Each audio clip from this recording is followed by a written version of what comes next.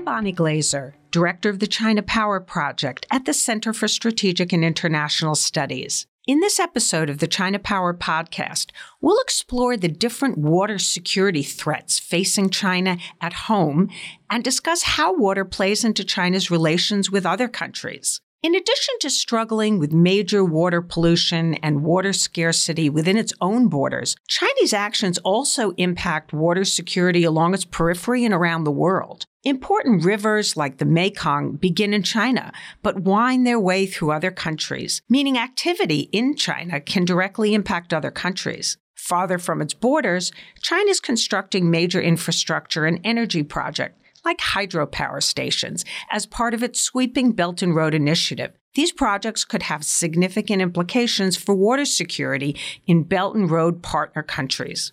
To dive deeper into the topic of water security in China and around the world, I'm joined by Dr. Scott Moore. Scott is the director of the Penn Global China Program and senior fellow at the Kleinman Center for Energy Policy at the University of Pennsylvania. He was previously a young professional and water resources management specialist at the World Bank Group and an environment science, technology, and health officer for China at the U.S. Department of State. Thanks so much for joining us today, Scott. Thank you, Bonnie. So can you briefly introduce the most important threats that China faces from water pollution, and how did water pollution become such a problem in China? Absolutely, and thanks again for having me on.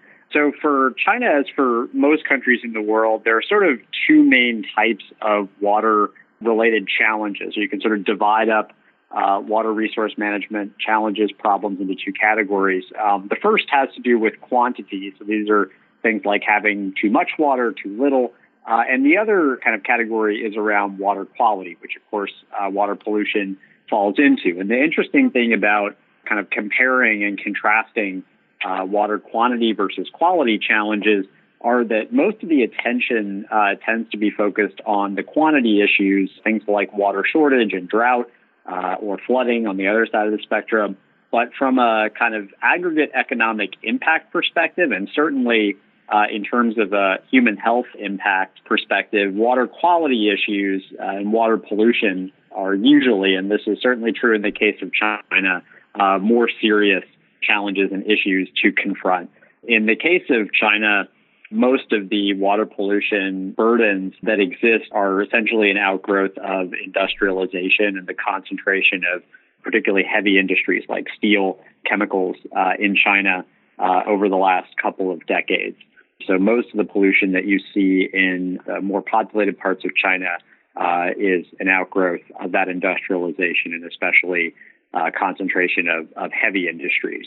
Another important source of water pollution, though, in China, as in countries around the world, does come from agriculture. So it's runoff, for the most part, from fertilizers, from pesticides that washes into the waterways. And that is kind of significant in the context of China.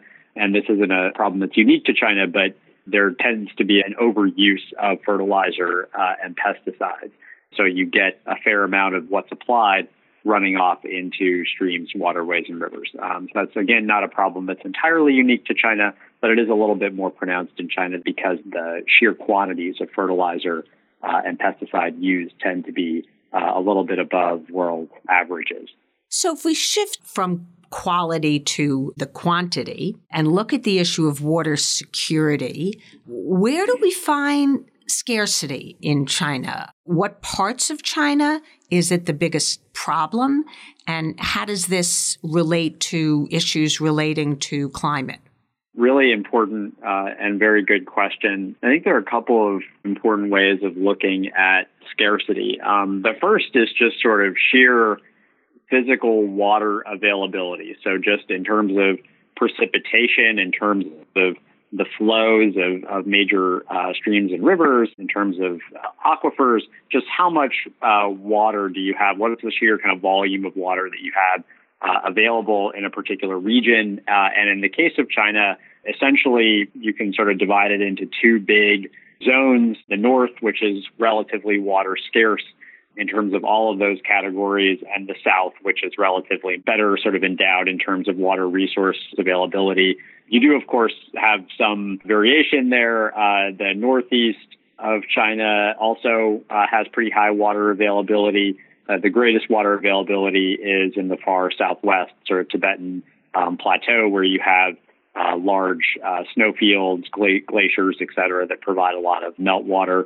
But basically, you have these two big zones. Actually, a well-known quotation that's attributed to Mao goes, it's a little bit apocryphal, but essentially says the South has a lot of water, the North has very little, so we should borrow some of it. And that specific quote is in reference to something called the South-North Water Transfer Project, which gets to another way of looking at the question of scarcity, and that's really what kinds of technologies you have available to deal with water shortages or water scarcity.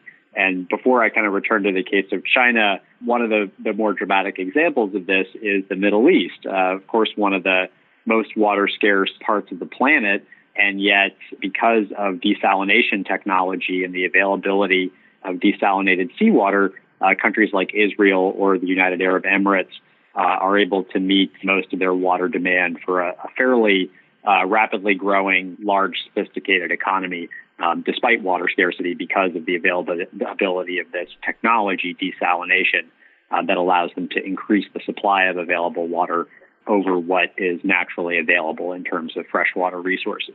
And so in the case of China, this project I mentioned, the South-North Water Transfer Project, is the world's largest water diversion scheme. And basically what it does is it's a series of 3 separate canal systems that transfer water from source regions in southern China, the greater sort of Yangtze River Basin, northward into the greater Yellow River Basin. And of those 3 systems, they're known as routes. The 2 have been built and are in operation, and they primarily supply the large urban regions and cities along the East Coast and the Northeast, Beijing, Tianjin, et cetera. The third sort of phase or route of the project has yet to be built and still hasn't received final full approval, and it would be much further west, kind of crossing the Himalayan plateau. But because of this large set of water infrastructure, China has effectively created a kind of national plumbing system that allows it to some degree adjust for or overcome these differences in regional water availability and regional water scarcity. So it provides a degree of insurance for cities like Beijing and Tianjin that might otherwise be looking at some risk and some exposure to water scarcity as a result of climate change. And I might just add, kind of on the point about climate change, you're both concerned about the sheer volume of water available, so how much water is available from rainfall, from precipitation, but you're also concerned about the increasing variability and uncertainty of that water availability. So it's becoming less and less predictable around the world in terms of what parts of the year you're going to get significant periods of rainfall, and then when you're going to have periods of intense drought or water shortage versus periods of intense flooding, potentially. And that is a problem that afflicts China as well as many countries around the world. You may recall a well-known kind of incident in 2012 where there was just a huge sudden rain burst over Beijing that completely overwhelmed the city's drainage systems and resulted in widespread flooding across the city. And even though it only lasted a few hours, the rainfall was so intense that it left the city flooded for a couple of days, paralyzed the city in parts. And it was, as a result of that, the Chinese government launched an initiative known as Sponge Cities that's designed to improve drainage and improve the kind of ability of cities to absorb those high rainfall events. So the point I would make coming off of that is that when you think about water availability and water scarcity, you both have to think about the temporal variability as well as kind of volumetric variability. And then you've also got to think about periods of intense shortage and also periods of intense overabundance in the form of flooding. So let's talk a little bit about the issue of water and how it has affected China's relations with neighboring countries. Obviously, there's 14 countries that China shares a border with, so that's a lot of countries. There's a lot of potential for water security issues to have an effect on China's relations with its neighbors. So maybe you can just start very briefly by talking a little bit about under what circumstances water sort of started becoming an issue in relations between China and its neighbors. Did this start a long time ago and we've seen it perhaps get worse over time, or is this relatively recent? For the most part, and there are, I think, a number of ways to kind of think about and answer your question, but for the most part, this is a kind of modern problem or phenomenon that's a relatively recent advent, the last couple of decades. And that really reflects China's sort of development trajectory. I mean, water resource challenges, as many challenges or issues that pertain to China, really are kind of a manifestation or an outgrowth of its extremely rapid development since the late 1970s.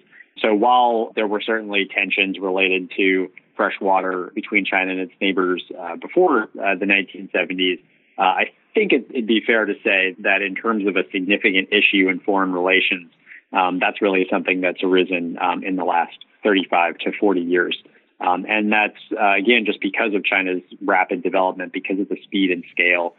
You've had tremendous pressure placed on a lot of its major rivers. So you've had greater pressure in terms of diversions of water for uses within China that can diminish the flows of rivers or streams or other waterways into neighboring countries. The most well-known phenomenon or development is, of course, the construction of high dams, particularly on the upper Mekong and on some of the Himalayan rivers that then flow into neighboring countries in South Asia.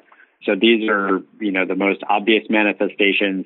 I do think when you think about China's sort of transboundary rivers and how they affect relations with its neighboring countries, it's often important to sort of separate the hydrology, what's actually going on with the water itself, and then sort of how that affects broader geopolitical dynamics and the sort of broader relationship between China and its neighbors. From a sort of hydrological point of view, oftentimes what China is actually doing with the water that subsequently flows into neighboring countries actually isn't as impactful as you might think. And to me, the best example of this is the Brahmaputra, which often comes up as a source of kind of tension and really fear, I think, on the part of India in terms of China's rise and concern that it might somehow control the waters of the Brahmaputra as a way of exerting power or leverage over India, which is, of course, the downstream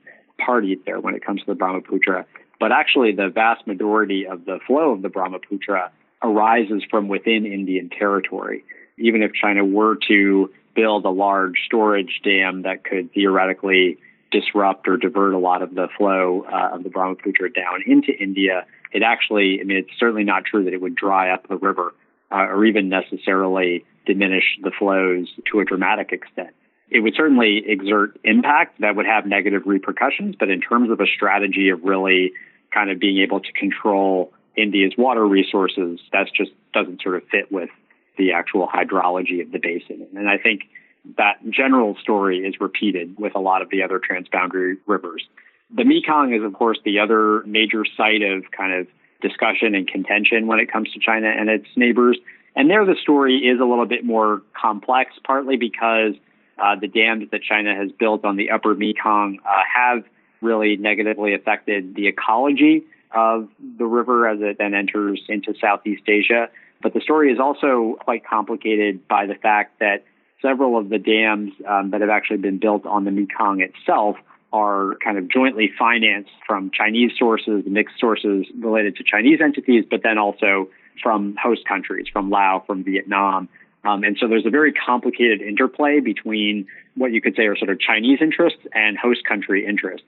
The net effect for the ecology of the river has been bad, but the politics are actually quite murky. And this sort of story that's sometimes presented about sort of China trying to control the waters of the Mekong and that sort of thing, the story is quite a bit more complicated than that, in that it's actually the Mekong countries themselves, or the elites anyway, that have often kind of partnered with Chinese sources of financing, Chinese construction companies to build some of these dams. So the story is quite complicated in terms of the politics.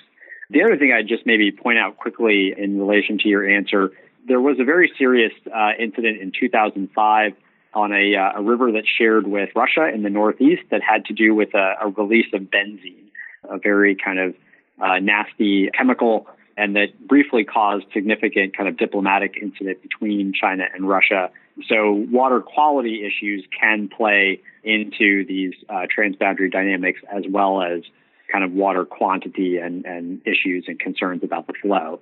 Although China's relations with its neighboring countries when it comes to water are significant and are often very contentious, it's also worth noting that there are also a lot of domestic politics over water within China, and particularly between administrative units like provinces or municipalities. And very frequently, there are disputes between these entities that arise over pollution. So it's also just sort of worth noting that many of these kind of contentious dynamics that you see on the international stage are also replicated at the domestic and subnational levels. So are water dynamics between China and its neighbors then, my takeaway from what you're saying is it's not necessarily about power. It's not necessarily about China bullying its neighbors or trying to coerce them in a way that we see, for example, in the South China Sea, where China's operating in what it sees as disputed territories, but trying to bully and intimidate countries into not developing energy, for example, in disputed waters. We see this with Vietnam. We see this with the Philippines, for example. So in these disputes over water, are the dynamics very different in the way that China tries to protect its interests? Right. Well, I think even though I do think you have to sort of separate what's actually physically happening with the water and with the hydrology and the geopolitics, in politics, it's, perception is reality.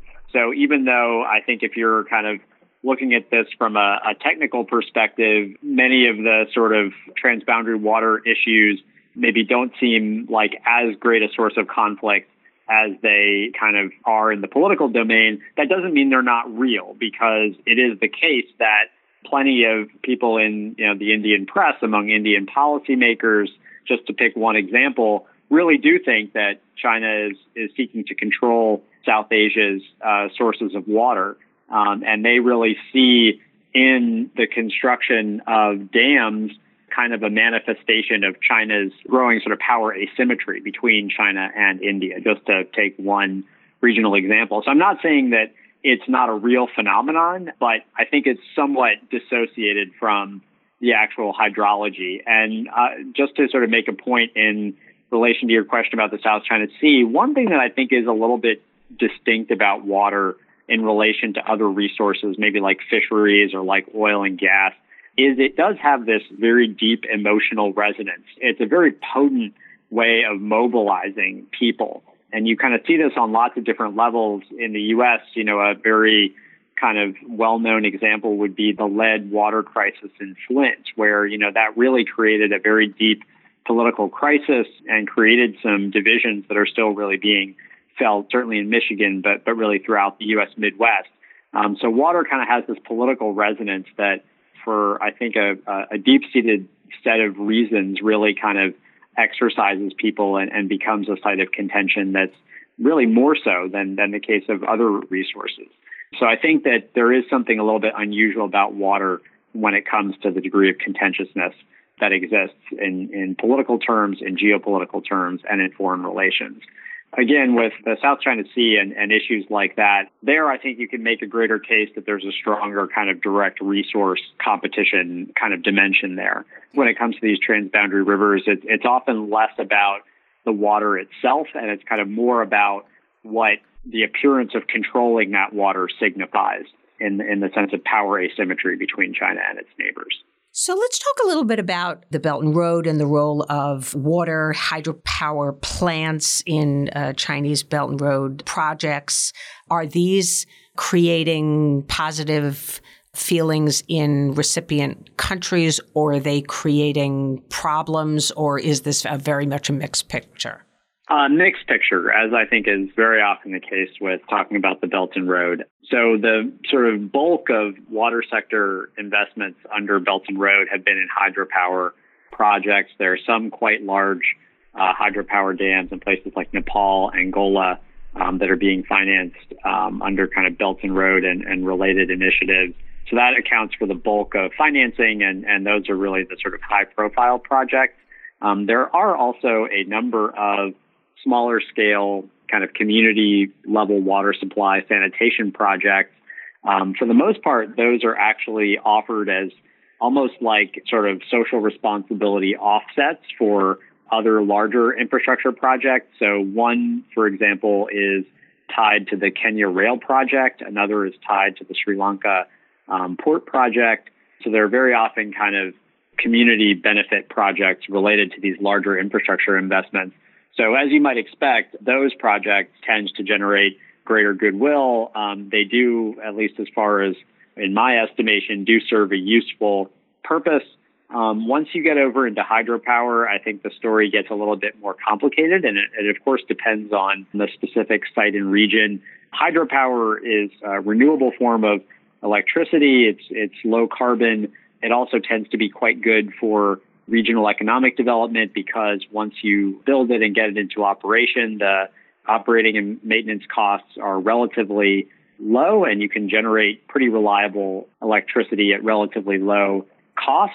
On the other hand, the local environmental and social impacts can be really dramatic and very dramatically negative. We're certainly seeing local opposition to some of these projects in sites around the world. There was the case in Nepal, for example.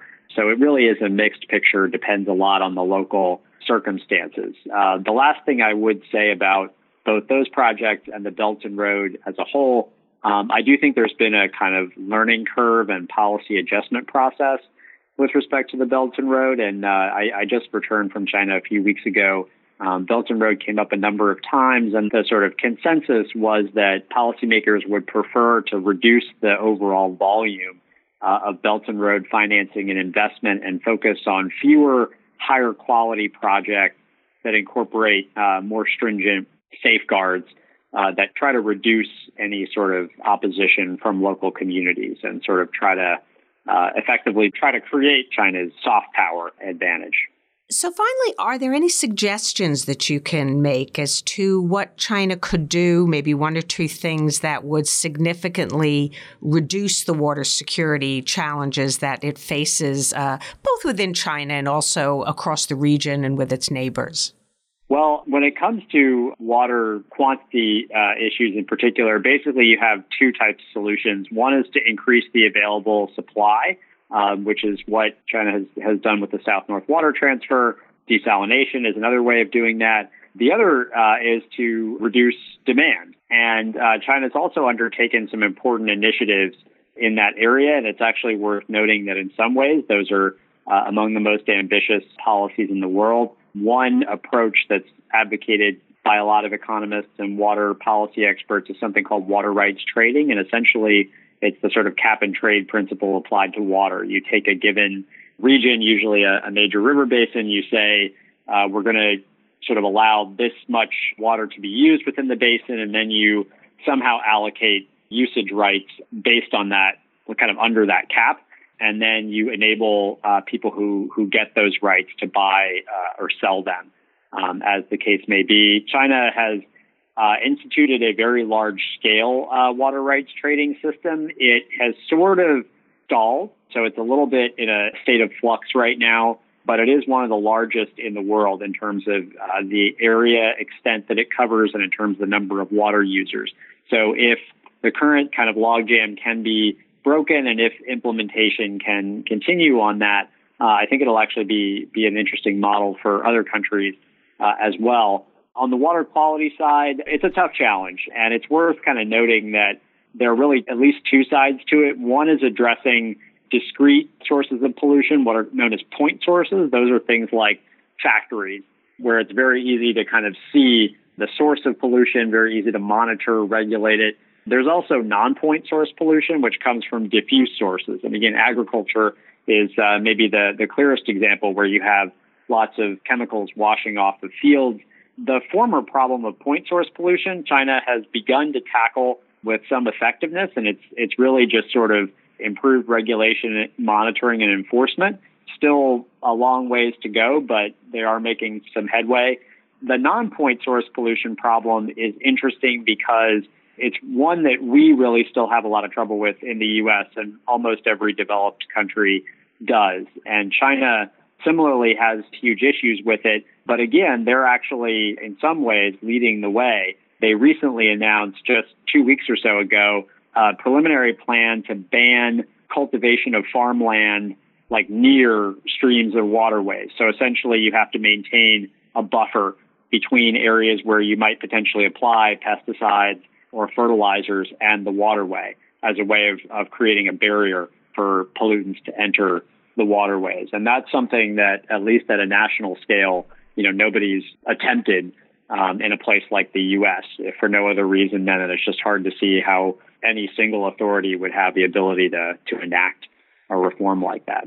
There are things that are being done, and indeed, in some ways, China is kind of leading the world in terms of ambition. I think going forward, it'll be interesting to see if they can really work out the mechanics of implementation. If so, they'll have some really good, interesting examples to offer to the rest of the world as well. We've been talking with Dr. Scott Moore, who's director of the Penn Global China Program and senior fellow at the Kleinman Center for Energy Policy at the University of Pennsylvania. Thanks so much for talking with us today, Scott. Thanks so much, Bonnie. It's been a pleasure.